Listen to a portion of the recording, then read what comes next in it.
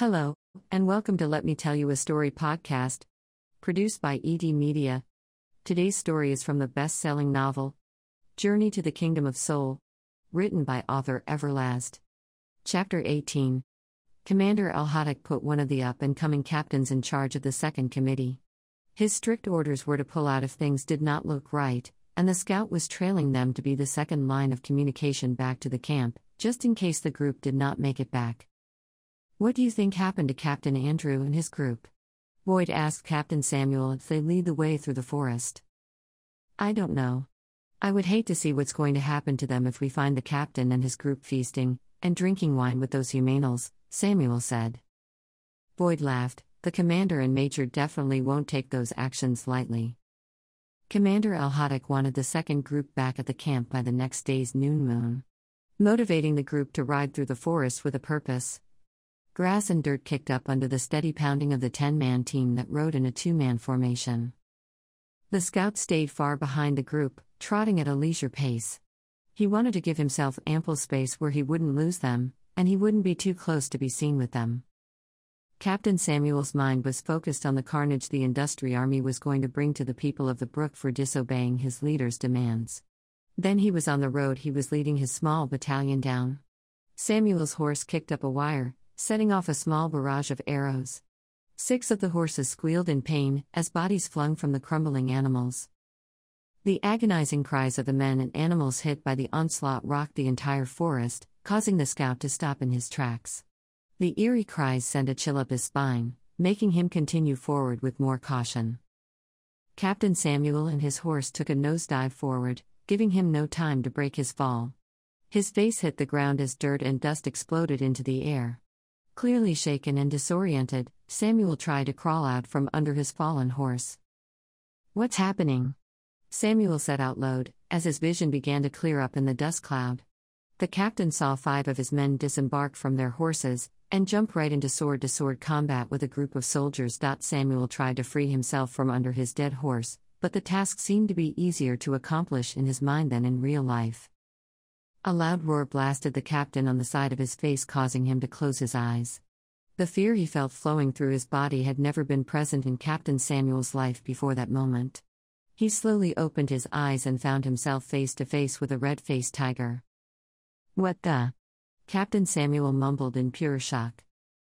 D-Tiger lashed out with his paw, cutting open 3 straight lines on Samuel's cheek. With another swift swipe of his paw, D-Tiger snapped the captain's neck, killing him instantly. Satisfied with his work, the red tiger moved on to his next victim. The ambush proved to be too much for the Industry Army soldiers, forcing the survivors to attempt a surrender. Okay. We surrender," one of them cried out as he raised his hands into the air. "Roar!" D-Tiger barked, as he jumped on the soldier from his blind side. "Ah! No!" the soldier cried out, before D-Tiger silenced him with a swift bite to his neck. The rest of the Brook fighters fed off of their leader's aggression, and finished off the last Industry Army soldier with a barrage of cuts and chops from their bloody swords.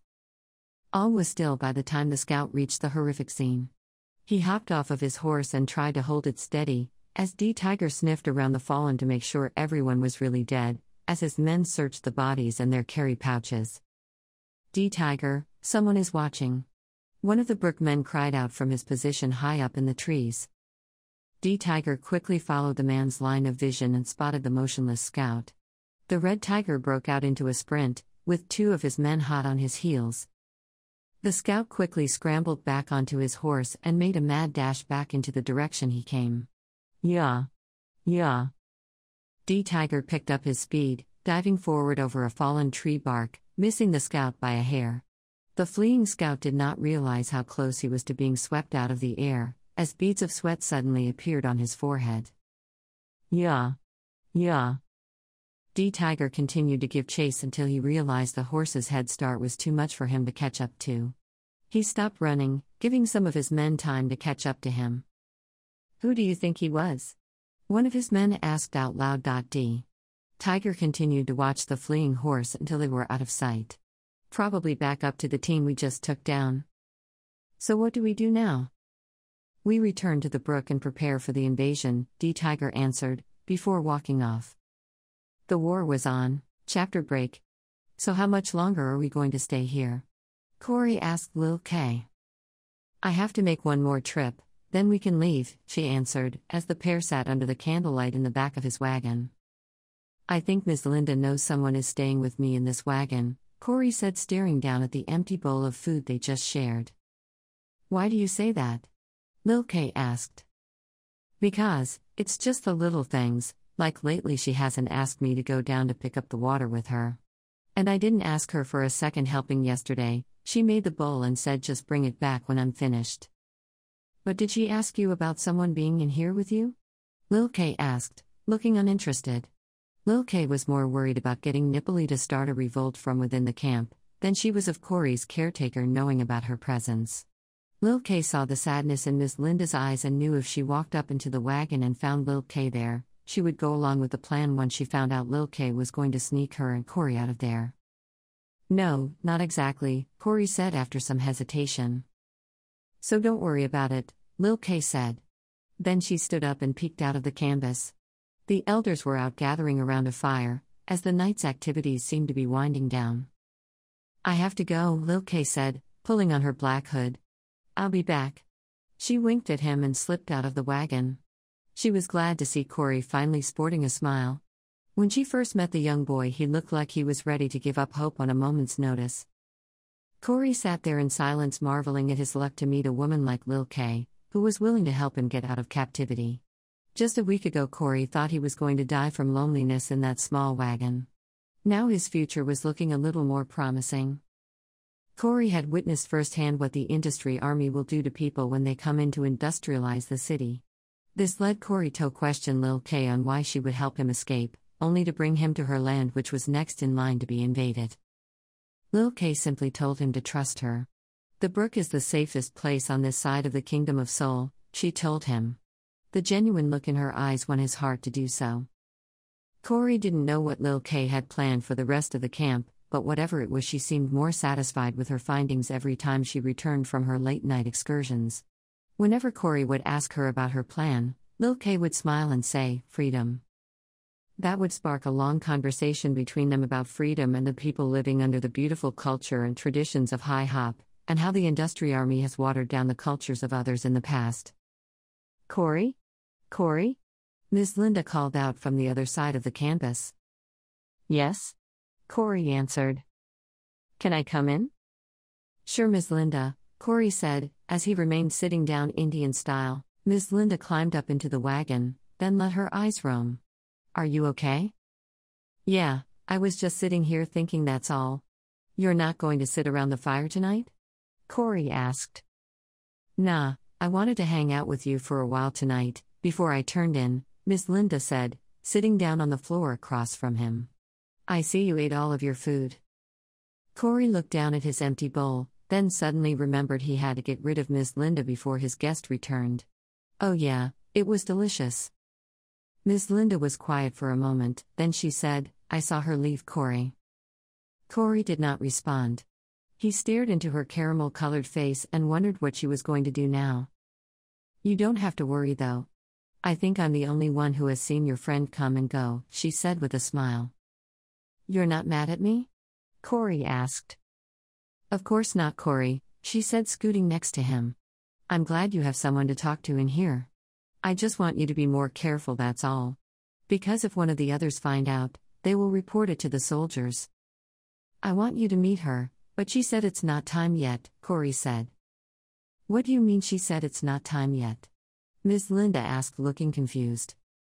I don't know, but I do know she's going to help us get out of here, Corey said confidently. Oh yeah? And how is she going to do that? She asked, unimpressed. How many have we seen try to leave here and end up in the dungeons of Industry Land, or worst, killed? I know, Miss Linda. I've thought of the same things. But it's something about Lil Kay that tells me she's sincere about helping us, and think we should trust her, Corey said. Lil Kay, huh? And what's her plan? Miss Linda asked. I don't really know everything there is to know about it. But I do know she is taking us with her when she returns to her homeland, Corey said. Miss Linda chuckled. Boy, she must have really touched your soul, because I haven't seen you this animated in a long time. Corey smiled. That's why I want you to meet her. So you can feel the energy and hope I feel when I'm with her. She ruffled her 3-inch afro and said, as long as I have you to look after, I will always have hope. She stood up and took his empty bowl. Now get some rest. I have a feeling the army is ready to attack the next city. Good night, Ms. Linda. She smiled as she stood in the doorway. Ms. Linda hadn't heard the departing gesture in a long time. It made her feel some type of normalcy, even if it was for 10 seconds. Good night, baby. Corey laid down and stared up at the roof of the wagon, feeling like his current circumstances were about to change, and he couldn't wait until it did. Chapter break. Lil Kay stood outside of Nipple's wagon in the dark shadows of the night, listening for signs of movement inside. She knew Nipple was waiting for her, but Lil Kay still had to be cautious not to walk into a trap. Inside, Nipple began to hum a rhythm to herself. Lil Kay listened for a few moments, before checking to see if the coast was clear. Once she was satisfied, Lil Kay climbed up into the wagon. I didn't think you would come, Nipple said in a low, mellow tone. It's hard to move around this camp sometimes. May I sit? Lil Kay asked. Sure, would you like some bread and berries? Nipple offered, as she got up and moved around her mobile home with ease. Yes. Thank you. Did you know the army has implemented a crackdown on our late-night gatherings? Nipple asked, handing Lil Kay a small basket with 2 honey rolls and some berries in it and a cup of water. I've heard something about that. Why? A tactic to stop us from keeping our culture alive, Nipple said, then took her seat on a thick stack of hay-laced comforters. You know, their whole body of work is to industrialize us. Strip us of our music, our cultures, and our traditions under the soulful testaments of high hop. Nipple tried to put on a brave smile, but Lil Kay could still see the songstress's pain in her eyes. Nipple, how long have you been in industry land? Nipple looked off into space as if she could see her memories appear on the canvas wall, then said, I've been here since I was a teenager. My land was invaded, like so many others I've watched the army conquer. That was about 8 years ago. A cold shiver washed over Nipple's body. She wrapped her arms around herself, then rubbed the chill. Why do you ask? Because you don't strike me as a voice that has been fully industrialized yet, Lil Kay said. That's because my talent has grown strong, and I know how to control it even under the watchful eyes of T Moose and his council. See, T Moose and the council's mission is to make everyone in Muzina live, think, and sound the way they feel is prosperous in T Moose's superior takeover, Nipple explained. Henceforth the birth of an industrial life of traditions. Now when it comes to me, Miss fell in love with my voice so much, that the rules became a little lenient over time. This may be true, but I'm pretty sure there have been other women who had voices just as beautiful as yours, Lil Kay said. Yes, there has, but they haven't been around as long as I have, because I was captured at a young age. And most of the other women were way older, Nipple said. It's easier to industrialize the young than the old. I see. Once T Moose gave praise about how the gods of force will grant him extra blessings for the possession of my voice within industry land, the council immediately signed on, Nipple said. But ultimately T Moose makes the final decision in Industriland, right? Lil Kay asked. Yes. The council are just members, who are the face of the government in industry land. They hold positions that have been in that land for generations, Nipple said. They have, some say, because T Moose doesn't like dealing with the everyday dictation. He likes to be in control of the death and destruction part of the people. Which are the takeover campaigns, Lil Kay said in a matter-of-fact tone. Exactly. I guess the question now is, are you ready to change history? Lil Kay asked with the serious look of a teacher in her eyes. I have to be ready, Nipple said with a little bit of confidence in her voice. If I'm not, then who will be? Lil Kay smiled. That's the attitude you have to have, Nipple. Because if your followers don't believe you're in it 100%, and you will lead them to a better place, then they will not follow. I know, Nipple said looking down at her hands.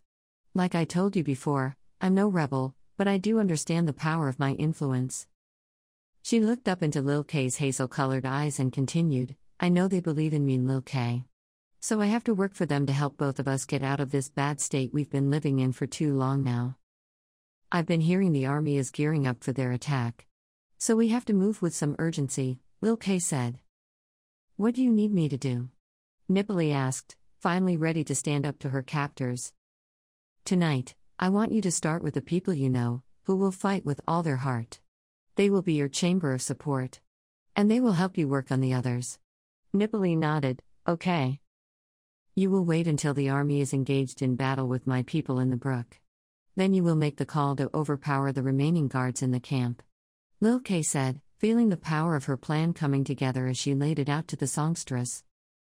Nipoli nodded in agreement, then said, I've been thinking, if we are successful with freeing ourselves, then where will we go?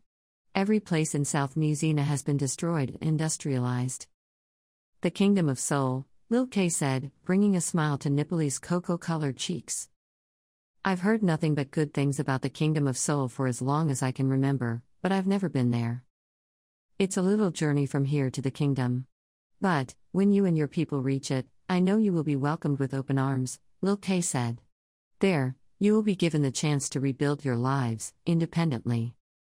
The two women strategized their plan of attack on the group of soldiers the army would leave behind to maintain order in the camp. Then they snuck out into the night to go visit one of Nipoli's first recruits. They made their way to a wagon 100 yards from where Nipoli's wagon was stationed, and climbed inside. Who's there? A man's voice called out in the dimly lit wagon, as he sat up. It's me, Pham, she said in a low tone. Nipoli? What's happening? Pham asked as he wiped the cold out of his eyes. And who is this? This is Lil Kay. She's going to help us get free. Pham hadn't heard those words spoken out loud in a long time. His freedom was something Pham had been dreaming about for a long time, and to finally hear it come out of the woman's mouth that he idolized immediately grabbed his attention. I'm listening. How are we going to do this? Chapter break. By the time Lil Kay made it back to Corey's wagon, it was almost sunrise, and she was so tired she just wanted to lay down and rest. But her mind wanted to keep going. Lil Kay knew she was running out of time if she was going to make it back to the brook before the industry army arrived. Once the front portcullis was closed to seal the city in, the only way it would reopen was by force. And she did not want to be caught on the wrong side of the gate. As soon as Lil Kay climbed into the back of the wagon, Corey woke right up. I didn't think you were coming back. I told you, Corey, I would not leave you here, Lil Kay said with sincerity in her eyes. Are you ready? Right now? Corey asked, hopping up from his hay comforter. Yes, right now, she said, not wanting to smile too much, because their escape was a serious matter. But Corey looked too happy for Lil Kay not to share a smile with him in this great moment. We have to take Miss Linda, Corey said, standing up to face her. We are. But we have to hurry, before the camp begins to wake up. Corey suddenly hugged Lil Kay. Thank you, Lil Kay. I will never forget this, I am indebted to you for the rest of my life. Lil Kay found herself blushing when he let her go. We'll worry about that later. Right now we have to go. They sneaked out of the wagon, and quickly made their way over to Ms. Linda's wagon. Corey climbed in first, then Lil Kay followed once she felt the coast was clear. Ms. Linda, his voice and movement around her made Ms. Linda snap out of her heavy sleep. Corey? What's wrong? She asked, looking around her dimly lit wagon. Her eyes suddenly focused on the short woman she saw sneaking in and out of Corey's wagon. We have to leave, Corey said. To go where? Ms. Linda asked, grabbing her cotton top to cover up her bare breast. To the brook, Lil Kay said. Who are you? I'm sorry for this little intrusion. I am Lil Kay, the Duchess of the Brook, and I will have to make it up to you when we reach our destination. Ms. Linda stood up, still feeling a little hazy. Okay, I'll go.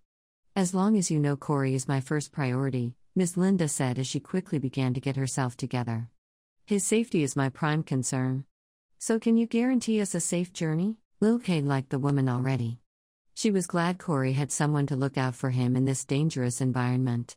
Ms. Linda, if I said I could guarantee we will make it out of this camp and off to a happy ending, then I would be lying to you. And I don't want to start off our relationship on that kind of note. What I can tell you is, this is your chance to take your freedom back. And that is something you have to be willing to take and die for, Lil Kay said. Corey watched the two women go back and forth, and he was beginning to feel a new form of energy he hadn't felt in a long time. Ms. Linda looked down at him, and Corey grinned, then nodded his approval. Ms. Linda didn't have to trust the woman she'd just met, but she did trust the young boy she had been looking after. Lil K, thank you for being honest with us. If Corey believes in it, then I have to go with it. Lil K smiled, then Corey finally spoke up. So can we leave, before the patrols start making their rounds? Okay, Ms. Linda said, wrapping her hair up in a bun. I'm ready. The birds were out chirping with the rising sun, as the threesome climbed out of the wagon and made their way through the sleeping camp, to the densest part of the forest. Hey everyone, it's Author Everlast. I want to thank you for listening to Let Me Tell You a Story podcast. Tune in for the next episode. God bless and be safe.